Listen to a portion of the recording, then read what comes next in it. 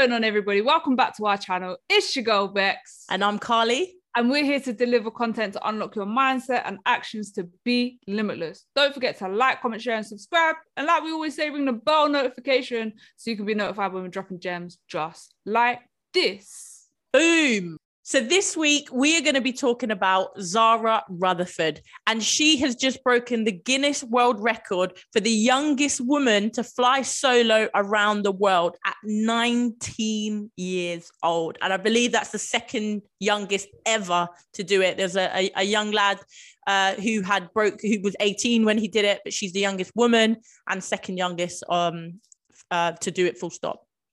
And one of her mission was to reduce that the gender gap as well. So I think the previous record holder was 30 years old when she broke that record. And you know what? That's so incredible because we talk about traveling the world, but that is the embodiment of traveling the world. Although she didn't get to explore everything or everywhere because of COVID, but still, like, I saw some of the views, like some of the countries that she went to.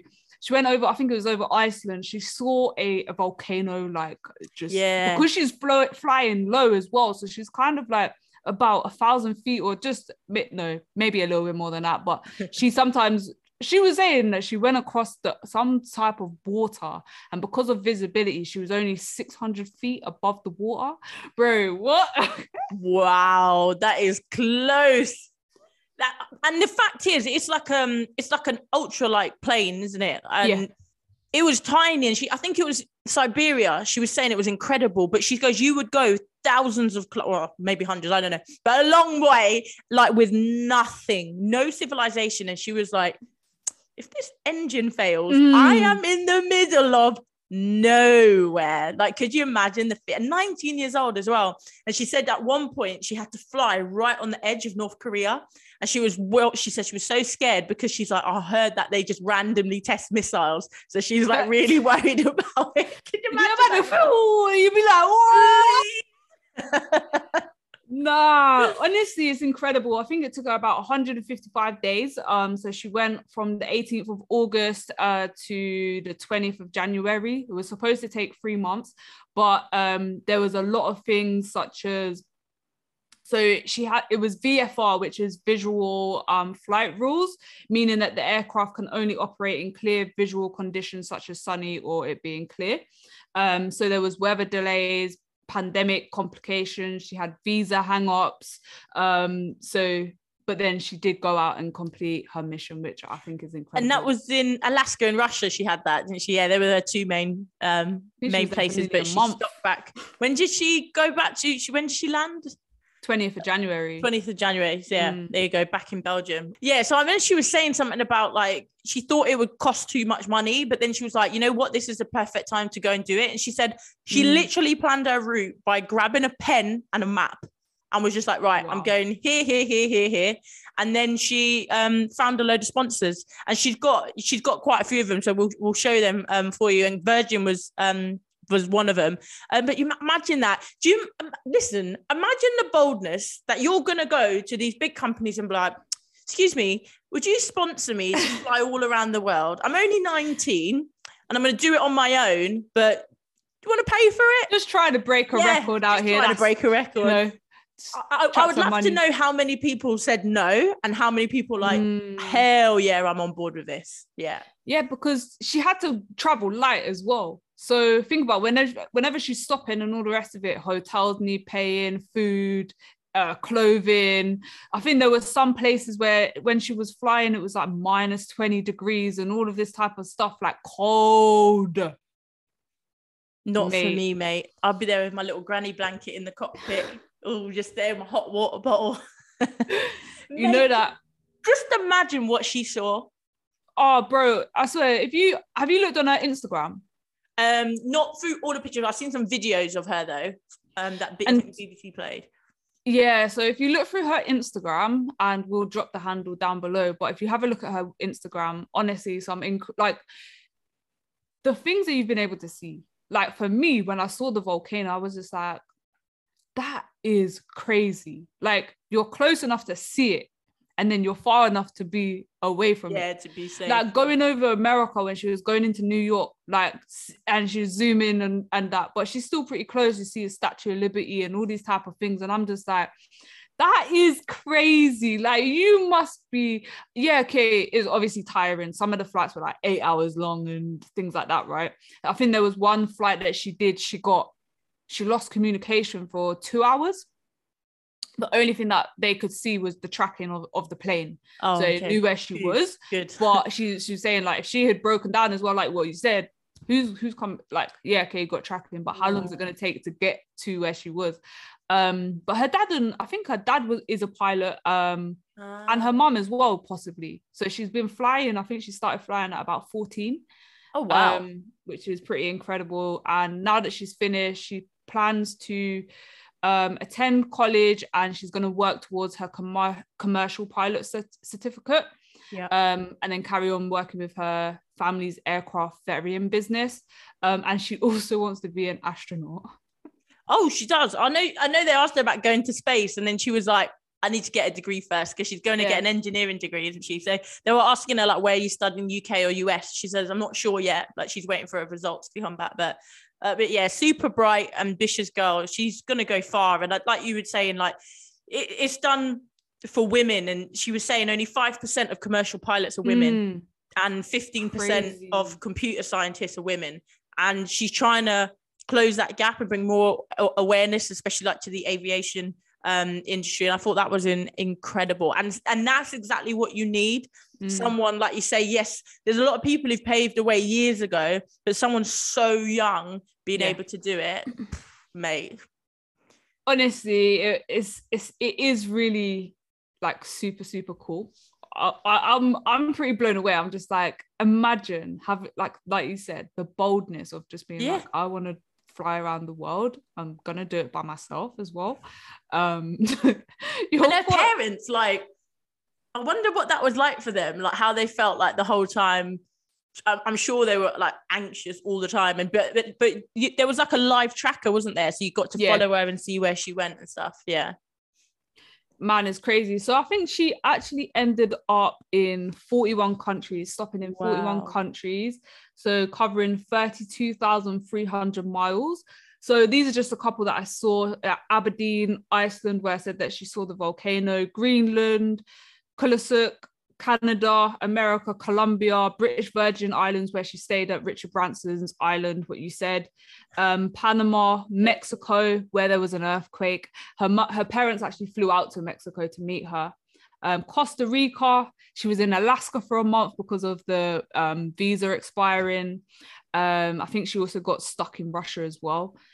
South Korea, Taiwan, Philippines, Singapore, Sri Lanka, India, Dubai, Saudi Arabia, Greece, Bulgaria, I think, Slovakia and Czech.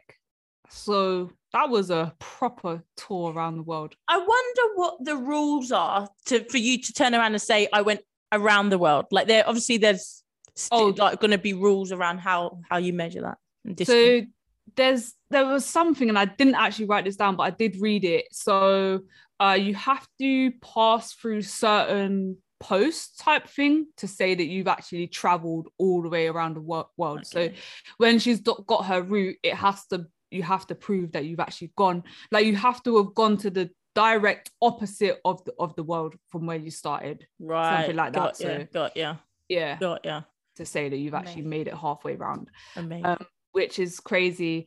And I was looking through her Instagram, and maybe take some of these and put it onto our own Instagram, because really cool, inspiring stories. So she did a short series highlighting women in STEM. One of her greatest inspirations is Lillian Bland, who in 1878, she was born in 1878 in Kent, and she was the first woman to design, build, and fly her own plane in 1910. Before this, this lady had dreams of becoming a jockey and racing at the Grand National, which fell through because of her gender. And she was known for wearing trousers, which in those days was unladylike. And after building the plane, her dad gave her a car, so the plane was called the Bland Mayfly. Her dad gave her a car to dissuade her from flying. 1 year later, she went and opened a car dealership, and I just thought that was brilliant. Like, you're not following the rules. Like, you're not following what people want you to do. You're just, honestly, I thought it was sick. And then she mentioned about Bessie Coleman, who's the first African-American woman to hold a pilot license. And she actually had to go to France to get it because no American flight school would accept her due to the color of her skin and her gender. Wow. Which is just crazy again. You know what I mean? So, yeah, man. Hey, hang on a minute. So you designed, built, and flew your own plane. Why is this woman not being spoken about in school? That was Lillian Bland. Yeah, crazy. Maybe she is, I don't know, but I've never heard of her before. I've never heard of her before. And 1910. That's well, what that I mean. It's early the time days. that it happened for a woman to do that, design, build and fly, and you don't think to mention her, mate. I've never heard of her before. No, that's amazing. Incredible. So I was looking at how you become a pilot, and it's not something personally that I'd ever do, though I hate flying. I hate it. I'd love to. But it's because I'm not in control. I don't like that. Like, I hate being driven around as well. I like to drive because I'm in control of everything. But then you'd think I'd want to pilot the plane, but no. There's something about flying I don't like. But in order to get into it, so usually you have to be at least 18. But like you said, I think if you go to certain schools and stuff, you could probably do it younger. So there's a couple routes that you can do it. You can do a modular one, and I think the other one's an integrated course.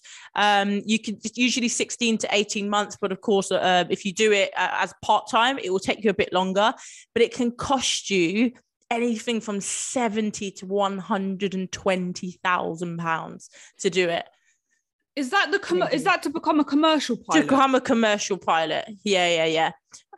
So you'd have to go to flying school. So you need a private pilot license and 150 hours of flying experience if you were to do the modular one, which is also cheaper. But like I said, it does take less time.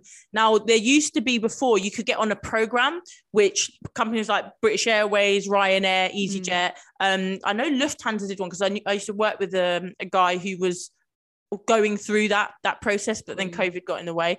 But yeah, they used to do programs and would help fund it, but they stopped doing it. So they're self-funded now. But if you do the program with them, you're more likely to get a job at the end of it. Whereas a lot of people will get their licenses and no guarantee of a job. So that's the only thing about that is the likelihood of a job by the end. It's obviously higher. That's crazy money. So the license I believe that she's got is, and so in order to be able to fly a microlight aircraft, you need an NPPL, which is a National Private Pilot's License. And you can do it two ways, without operational limit or with operational limit. So you would need to do a total on flight time under instruction, 25 hours, minimum time, flight time solo, 10 hours, navigation time 5 hours, and solo navigation time 3 hours. That's 43 hours. And then the second option with operational limit is a minimum total flight time under instruction 15 hours, and then flight time solo 7 hours. That's 22 hours. However, the drawbacks of that is that you wouldn't be able to carry a passenger. You may not be able to fly with a cloud base less than 1K feet above the ground level, or with less than 10K visibility. And then thirdly, you may not fly further than 8 nautical miles from takeoff. So yeah, it's a little bit different. And I think it's because it's a smaller aircraft. Yeah, definitely. But there's also some other requirements. So you do the flying course plus 5 exams, and you can start at 14 years old.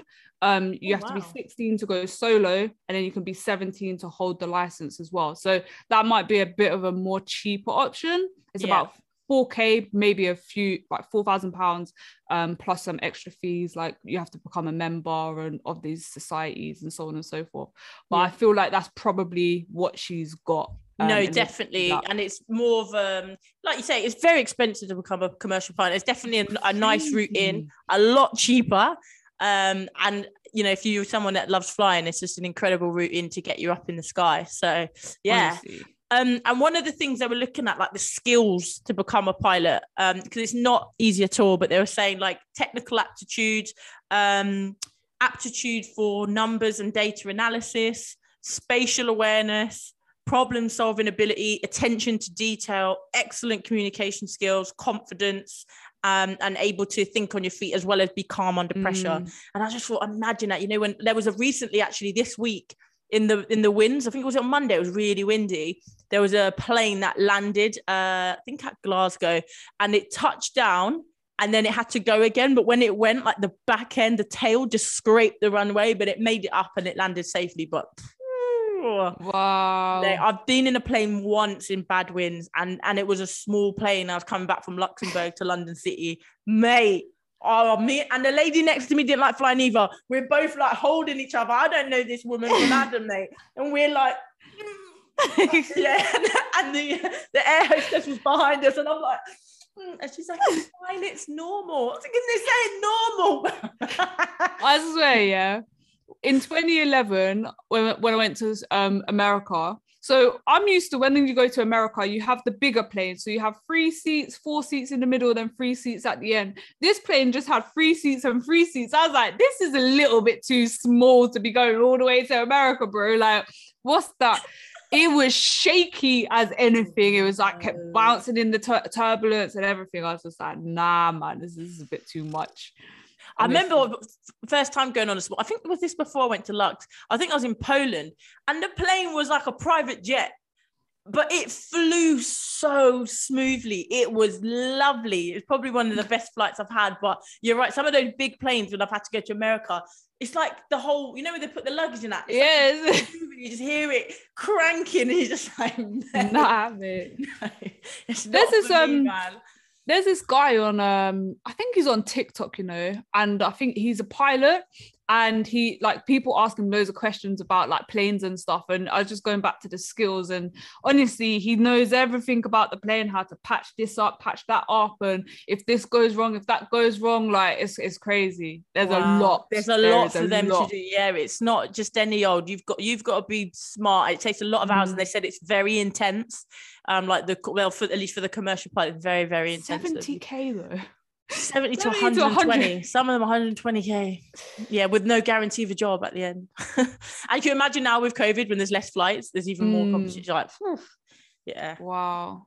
That's crazy, man. But it's amazing. I definitely, you know, I've seen probably 2 female pilots since, well, I don't know, when's the first time I flew? 2000, I think it was. That I remember before being a kid. I don't remember that. But yeah, I think I've only ever seen 2. I don't think I've actually been in a plane on a flight with a female pilot. They've all been men. 100%, yeah, all been men. But yeah, man, I think what she was able to do is incredible. And I really do hope that young women, girls are inspired by what she's gone out to do. Really 100%. Chasing her dreams and pushing the limits, man. I think so. Absolutely incredible role model. Sweet. So thank you so much for tuning in. That's the end of this episode. I've been your girl, Bex. And I've been Carly. Thank you so much for watching this week's episode. And we will see you next week. Peace.